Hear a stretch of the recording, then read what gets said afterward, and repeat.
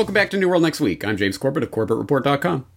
And I'm James Evan Pilato from MediaMonarchy.com. My heart continues to be with the 9/11 families who are suffering. We have, of course, got that story. Plus Nike Spike Lee's limited hangout box office. But first on this all 9/11 plus 20 New World Next Week episode, 20 years after 9/11, mastermind Khalid Sheikh Mohammed still awaits trial. It should be the trial of the century, but most Americans long ago stopped paying attention. 2 decades after the 9/11 attacks and 9 years after war crimes charges were filed, the pretrial wrangling in the case against accused 9/11 mastermind Khalid Sheikh Mohammed, KSM, and 4 other defendants resumed just past week after a long COVID shutdown. It marked KSM's first appearance in court in more than a year, and no trial date has been set, and none is anticipated anytime soon. Alka Pradhan, a civilian employee of the Department of Defense who represents one of those 5, called what's happening a farce. While other lawyers declined to go that far, nearly everyone seems to agree the effort to bring these defendants to justice has badly gone off the rails. This failure is not on the people prosecuting, defending, or the judges involved, said Kevin Powers, national security expert at Boston College, who once advised the Pentagon's Office of Military Commissions on Guantanamo issues. It's really the way the system was set up, and that's what people have to understand. The system is set up to fail. It was 15 years ago Monday that President George W. Bush announced the arrival of al-Qaeda detainees at the Guantanamo prison, joining hundreds of other prisoners, of course, in their muzzles and masks. Hundreds of other prisoners already held in the U.S. enclave. The reasons the wheel of justice are moving so slowly are many. It's a logistical nightmare to travel there. The military commission system set up for this trial was created from scratch by the Obama administration, so every rule could be a point of contention, and of course there's hours of litigation. There has been frequent turnover of the judges and lawyers, but the biggest factor of why it's taking so long, defense lawyers and other experts say, is the secrecy. It took years for defense lawyers to get summaries of the classified evidence against their clients. They say they still don't have everything they need, even though they all possess top secret security clearances. In the courtroom, journalists and family members, like in the Rona era, must watch behind a thick wall of glass. The sound is piped in on not a 7-second delay, a 40-second delay to guard against the defendants blurting out something classified. What classified things might they know? Well, all that torture. They were held and tortured by the CIA in secret prisons before they got transferred to Gitmo. Covering up torture is the reason that these men were brought to Guantanamo, and the continuing cover-up of torture is the reason that indefinite detention at Guantanamo still exists, says James Connell, lawyer for Ammar al-Baluchi, who his lawyers say was a model for the detainee who was tortured in the opening scenes of the Oscar-winning film Zero Dark 30. Going back to December 2012, Pentagon, CIA likely approved Zero Dark 30 torture scenes. Senators were up in arms over Zero Dark 30, and we talked about it here, of course, on New World Next Week. But as Salon noted back then, the real outrage is how the government helped make the film. Making the film as the 9/11 production celebrates its 20th anniversary. James, I guess it's basically come back sort of remastered for the Rona era. Exactly right. In fact, there's a lot of reboots going on right now, including the reboot of the KSM trial Distraction, which we covered in August of 2019 here on New World Next Week, talking about it as the annual 9/11 Distraction. And at that time, it was trial date has been set for the 11th of January, 2021. But, of course, the Rona got in the way, so now they're doing it again and rolling out the boogeyman yet again on the anniversary yet again in order to yet again provide the annual 9/11 Distraction that we literally cover every single year here on New World Next Week. One way or another, there's always the 9/11 reminder. Remember, the boogeyman's still out there. The boogeyman's still out there. Now, I will stress what I stress every single time, and that needs to be stressed every single time. It is not just that, well, I mean, first of all, we should talk about what this actually is. We're talking about, for example, KSM himself having been waterboarded 183 times, including 65 applications during 4 separate waterboarding sessions in a single day. in order to extract the testimony that formed the basis of the 9/11 Commission final report. 441 out of 1,700 footnotes in the 9/11 Commission final report sources back to the CIA torture testimony that, oh, by the way, then was illegally deleted by the CIA after a judge ordered them not to. Oops, well, we did it. What are you going to do? Absolutely nothing, of course. That's the way this rolls. And it's not just that this is morally wrong, although it is, of course, not only waterboarding KSM and other people. Well, they deserved it. They're the bearded, scary boogeyman anyway. Well, how about capturing his children, confining them, starving them without food and access to food and water, and keeping them in confinement boxes with insects in order to torture them, in order to get information out of their father. Yes, morally reprehensible, but perhaps even more to the point, or at least a point that even the people who think those dastardly terrorists get what's coming to them could understand, is that the torture was never designed to get accurate testimony out of these people. It was designed to get them to lie. A point that's been made many, many times in many, many different ways, including the fact that KSM confessed to things that he could not possibly have done, including bombing a bank that didn't exist at the time that he was captured. But yeah, we had a plan to bomb it. Yeah, anything, whatever, just get me out of here. That's exactly what it was designed to do. And you don't have to take conspiracy theorists' word for it, like James or myself. How about, Ali Soufan, who was an FBI interrogator who wrote Black Banners, an entire book about the types of interrogations they were doing of these various suspects when the CIA swooped in and took them out and started torturing them. And Black Banners was released in 2011. It was heavily redacted at the time. Finally, last year, they managed to release an unredacted version of the book. And I suggest anyone who's still on board with torture read the book. Because, again, even this FBI interrogator, even his assessment of it is, not only was this a bad idea, not only did it derail things, it actively screwed up all of the investigations, almost as if on purpose. It actively got these people to either clam up or start inventing tales that could not possibly be true. Exactly as it was designed to do. I've talked about the torture program and how it was developed before. I'll throw a link into a newsletter I wrote recently talking about the story of that, and using Martin Seligman's psychological theories as the basis for a torture program, which Seligman obviously was not part of. But just incredible, crazy stuff that was done specifically to construct the 9/11 lie that was encapsulated in the 9/11 Commission final report, and now they have the gall to continue dragging this reanimated corpse of KSM out every year on the anniversary. Look, remember why you're scared? Remember this guy, the mastermind from A to Z, as it was said in every headline at the time that he was captured. All lies, all demonstrable fabrications based on torture. It's disgusting. And we will shoot this propaganda down every single time they try to roll it out to the public. And depending on how close it was to the events of 9/11, depends on whether or not they say, oh, it was Saddam, or oh, it was bin Laden, or oh, no, it was KSM. That's who it was. So, James, are you basically telling me they used the science to construct this giant torture lie? That sounds familiar. Again, all those terrorists, they've all got muzzles on in the pictures. How could the Rona have slowed down these trials?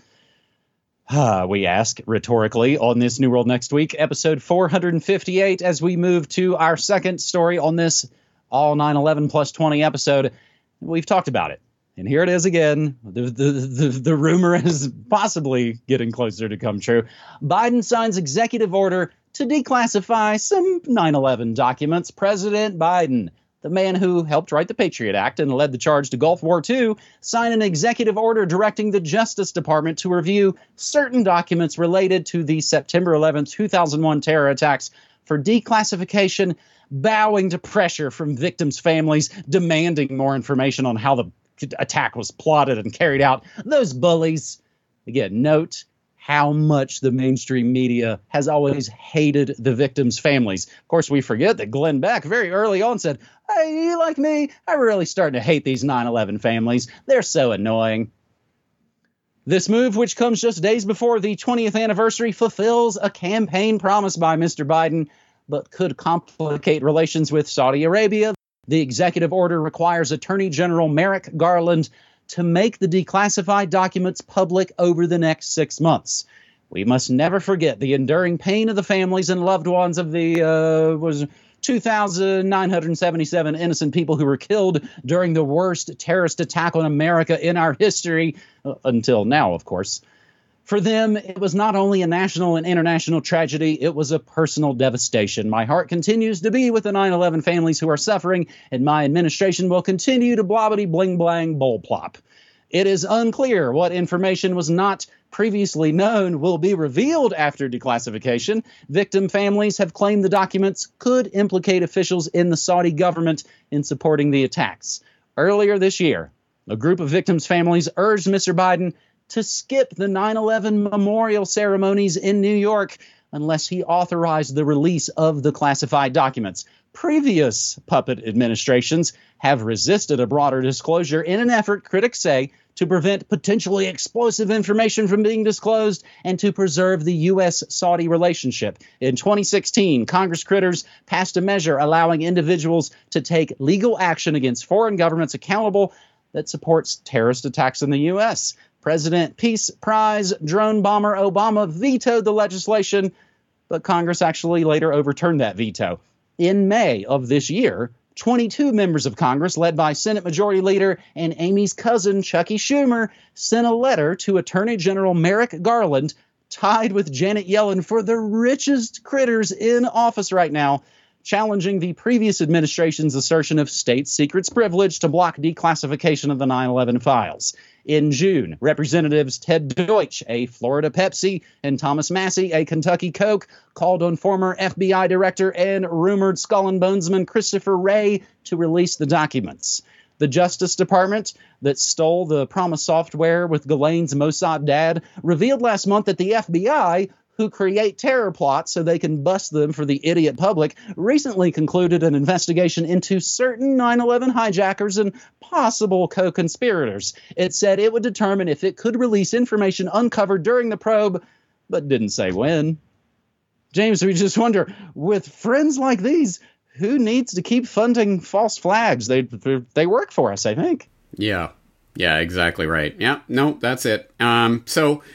There's not a lot of new information, as you say. They can't even say what may or may not be in these files that he's directing that may be declassified sometime in the future. So there's not a lot to say other than what we said when we covered this, the first iteration of this story last month. So I'll throw a link into that for people who didn't see it. I won't add much to that other than to reiterate that, of course, this is not going to be the smoking gun documents and, oh, there's the picture of Cheney in the Peoc with the plunger. Of course not. But again, we do a disservice to poo-poo information before we see it. We should at least take a look at it, and if it is released, I will take a look at it, and if there's anything important in there, I will do my best to report on that. Having said that, again, I'm certainly not holding my breath for any major revelations, but if people want to know about what that FBI investigation that they're kind of half telling you, not quite telling you about, was undoubtedly about, what you should be looking at is a book called Disconnecting the Dots, which I will throw the link in the show notes for people who are interested, which goes through the real story of the CIA actively preventing information getting to the FBI, etc. Not just an oops, not just incompetence, no, actively preventing in order, presumably, for their agents to continue ahead with their operations in their plot. That is the only rational conclusion that you can come to, and for people who are interested in that, I'll throw the link into that book. James, I just now double-checked it again. I was just reminded It's been a real pain in the butt trying to do essentially 9/11 plus 20 work this week. I cannot get historycommons.org to load at all. I was trying it Monday before I was doing the Tuesday show. You know something? Yes, excellent point. For people who don't know History Commons, it is the best research tool ever invented in the history of humanity. I was going to put it in my research resources solutions watch recently, but I forgot to put it in. But History Commons, please, it is an excellent resource. It is, unfortunately, the servers are up and down, and this week they seem to be unreachable. The workaround for the moment, if you have the URL of the History Commons specific thing that you're trying to reach, throw it in the Wayback Machine. You will be able to get that. But that's only a workaround. And I hope I hope the History Commons people can get it back up. That truly is such a valuable resource for 9/11 researchers. For folks who maybe don't remember or never knew about it, it's basically a place with chronological, multiple sources backing up everything around the events of 9/11, going back to, of course, even the late 70s with the creation of Al-Sayed. It's indispensable. That's why it's been so bad that I can't get it. I don't want to jump to, of course, any conclusions. Maybe the hopeful conclusion is a bunch of people are interested in doing real research about 9/11 and the servers can't keep up. I'll hope for that, I guess. Speaking of all those annoying victims' family members, they should just be removed from the whole media landscape like those scum that question mask mandates, right? Our third and final story on this New World Next Week, 9/11 plus 20 episode, Spike Lee re-edits 9/11 docuseries to exclude victims' families' questions. Nike's Lenny Riefenstahl, Spike Lee, has removed footage featuring 9/11 conspiracy theories from the final episode of his new documentary series, New York Epicenters, 9/11, 2021 and a half. The documentary features, of course, all your favorite faces. The aforementioned Amy's cousin, Chucky Schumer, Mayor Bill, We Don't Want to Separate Families de Blasio, and members of the conspiracy group Architects and Engineers for 9/11 Truth, who claim that government officials were involved in the World Trade Center collapse. It has been reported that the footage being edited out contains such conspiracy theories about the tragic event, as Newsmax.com writes. I'm back in the editing room and looking at the 8th and final chapter of NYC Epicenters, Spike Lee said in a tweet and a statement to Fox News last Thursday. I respectfully ask you to hold your judgment until you see the final cut. I thank you. The announcement comes after Nike Spike Lee said during an interview with the New York Times that he was going to shut down the Australian highways with truckers. Oh, wait, that's that other story about tipping your hand to your opponent. In an interview with the New York Times, Spike Lee said he didn't believe the official explanations that have been offered and backed several conspiracy theories surrounding the events, including the notion that jet fuel can't melt metal beams. From the interview, New York Times asks, the last episode of the series devotes a lot of time to questioning how and why the towers fell. You interview several members of the conspiracy group Architects and Engineers for 9/11 Truth. Why did you want to include their perspective? Again, mainstream media hates you and your family, period. Spike Lee answers, because I still don't, I got questions. And I hope that maybe the legacy of this documentary is that Congress holds a congressional hearing about 9/11. You don't buy the official explanations? The amount of heat that it takes to make steel melt, the temperature's not reached, and then the juxtaposition of the way Building 7 fell to the ground when you put it next to other building collapses that were demolitions, it's like you're looking at the same thing. But people are going to make up their own mind. My approach is to put the information in the movie and let people decide for themselves. I respect the intelligence of the audience. And the New York Times says, right, but you don't say make up your mind about whether or not the vaccine is poison or make up your own mind about whether Biden was legitimately elected. Spike Lee says people are going to think what they think regardless. I'm not dancing around your question. People are going to think what they think. People have called me racist for Do the Right Thing, said Mo Better Blues was anti-Semitic. She's Gotta Have It was misogynistic. People are going to think what they think. And you know what? I'm still here, going on 4 decades of filmmaking, and it's all funded by his 4 decades of working for Nike, that swoostica sweatshop empire of choice. For the fake woke, we will include the link to that full New York Times interview. Spike Lee, exultant at the epicenter. And of course, The conspiracy group AE 9/11 Truth have been on top of this Spike story. One of the updates is the McIlvaines and others issued a statement over the MSM smear job. Quote, "We are not conspiracy theorists. We're family members seeking the truth about the murder of our loved ones." James? Yeah, good point, where the New York Times is basically saying we hate you for even existing, for daring to question, for daring to have questions. We hate you and you should not exist. You stupid family members. How dare you care about the death of your loved ones? Anyway, yeah, I think our audience will understand where to situate all of that. And, well, at least someone tried a little bit to maybe raise some questions and is now retreating. I don't know. So I'll play the dumb media unsavvy guy here. Spike Lee, Nike, what's the connection there? Spike Lee has made very big budget Nike commercials for decades. Oh. Back when Michael Jordan was playing basketball, that's when Spike Lee got into the whole Nike thing. And again, I talk about this a lot in the Media Monarchy Kingdom. It's pretty hilarious to watch dudes go take a knee about racism and the empire while they're wearing sweatshop jerseys that say Chiefs or Braves or some other bullcrap like that. That's the thing. Now, Spike Lee has worked hand in hand with Nike for decades. He even had a fake name. He was Mars Blackman. And again, other media kids out there will totally remember all this. And no, I'm not making this up. Nike has pretty much paved the way for Spike Lee to act like he's an important film activist. One could imagine what Nike would do if he did release something actually questioning 9/11. Well, and maybe and who knows? Maybe Nike's the one that went over to HBO and were like, "You guys, you maybe got to put the damper on this," or it could be that HBO's owned by AT&T, Time Warner, and maybe some of those board members might have heard something about Spike's big conspiracy documentary. So, James, I believe was it the New York Times a couple months back that said, "Don't go down the rabbit hole. Don't do your own research." These are the same folks now, of course, yelling about all these questions. So, James, there's also some 9/11 related media that's not Nike HBO bullplop. Screening of brand new 9/11 drama film, The Unspeakable, will feature a post-show Q&A with family members. That will be streaming on the internet September 10th. And, of course, everything we say always down in your show notes. Plus, I hear rumors that there's a new 9/11 documentary coming from Corbett Report. Eh? Well, I can tell folks out there there are times where I might know some things about the Corbett Report Kingdom, but I can tell you honestly, I have no idea what's coming up very soon from Corbett and Brock. I do know that people in the Media Monarchy community have said, man, I hope Corbett makes Corona a conspiracy theory, much like your 9/11 conspiracy theories. I know that's not what's going to come out on the 9/11 anniversary, but you're not going to give us anything? No. You can wait.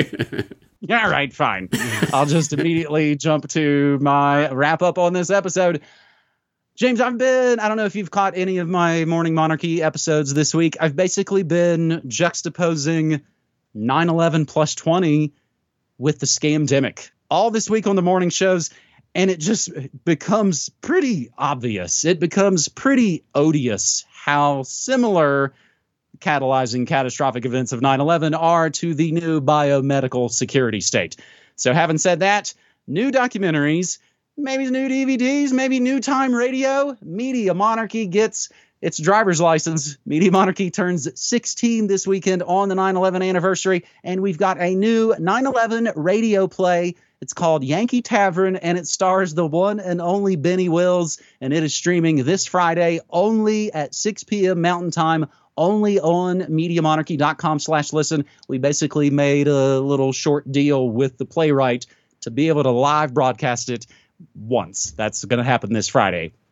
However, one that you can listen to over and over again, the deluxe digital package of our Octopus radio play about Danny Casolaro is also going to go on sale this weekend. Tons of listener-supported content coming this weekend. Just watch our websites for the details. James, I often anymore on the morning show say, it's on my website. You can't find it on any garbage ghetto-controlled platform. So we've got something, I think, kind of big in the offing. We don't want to run our mouths about it like Truckies or Spikies and have it crash the second it launched.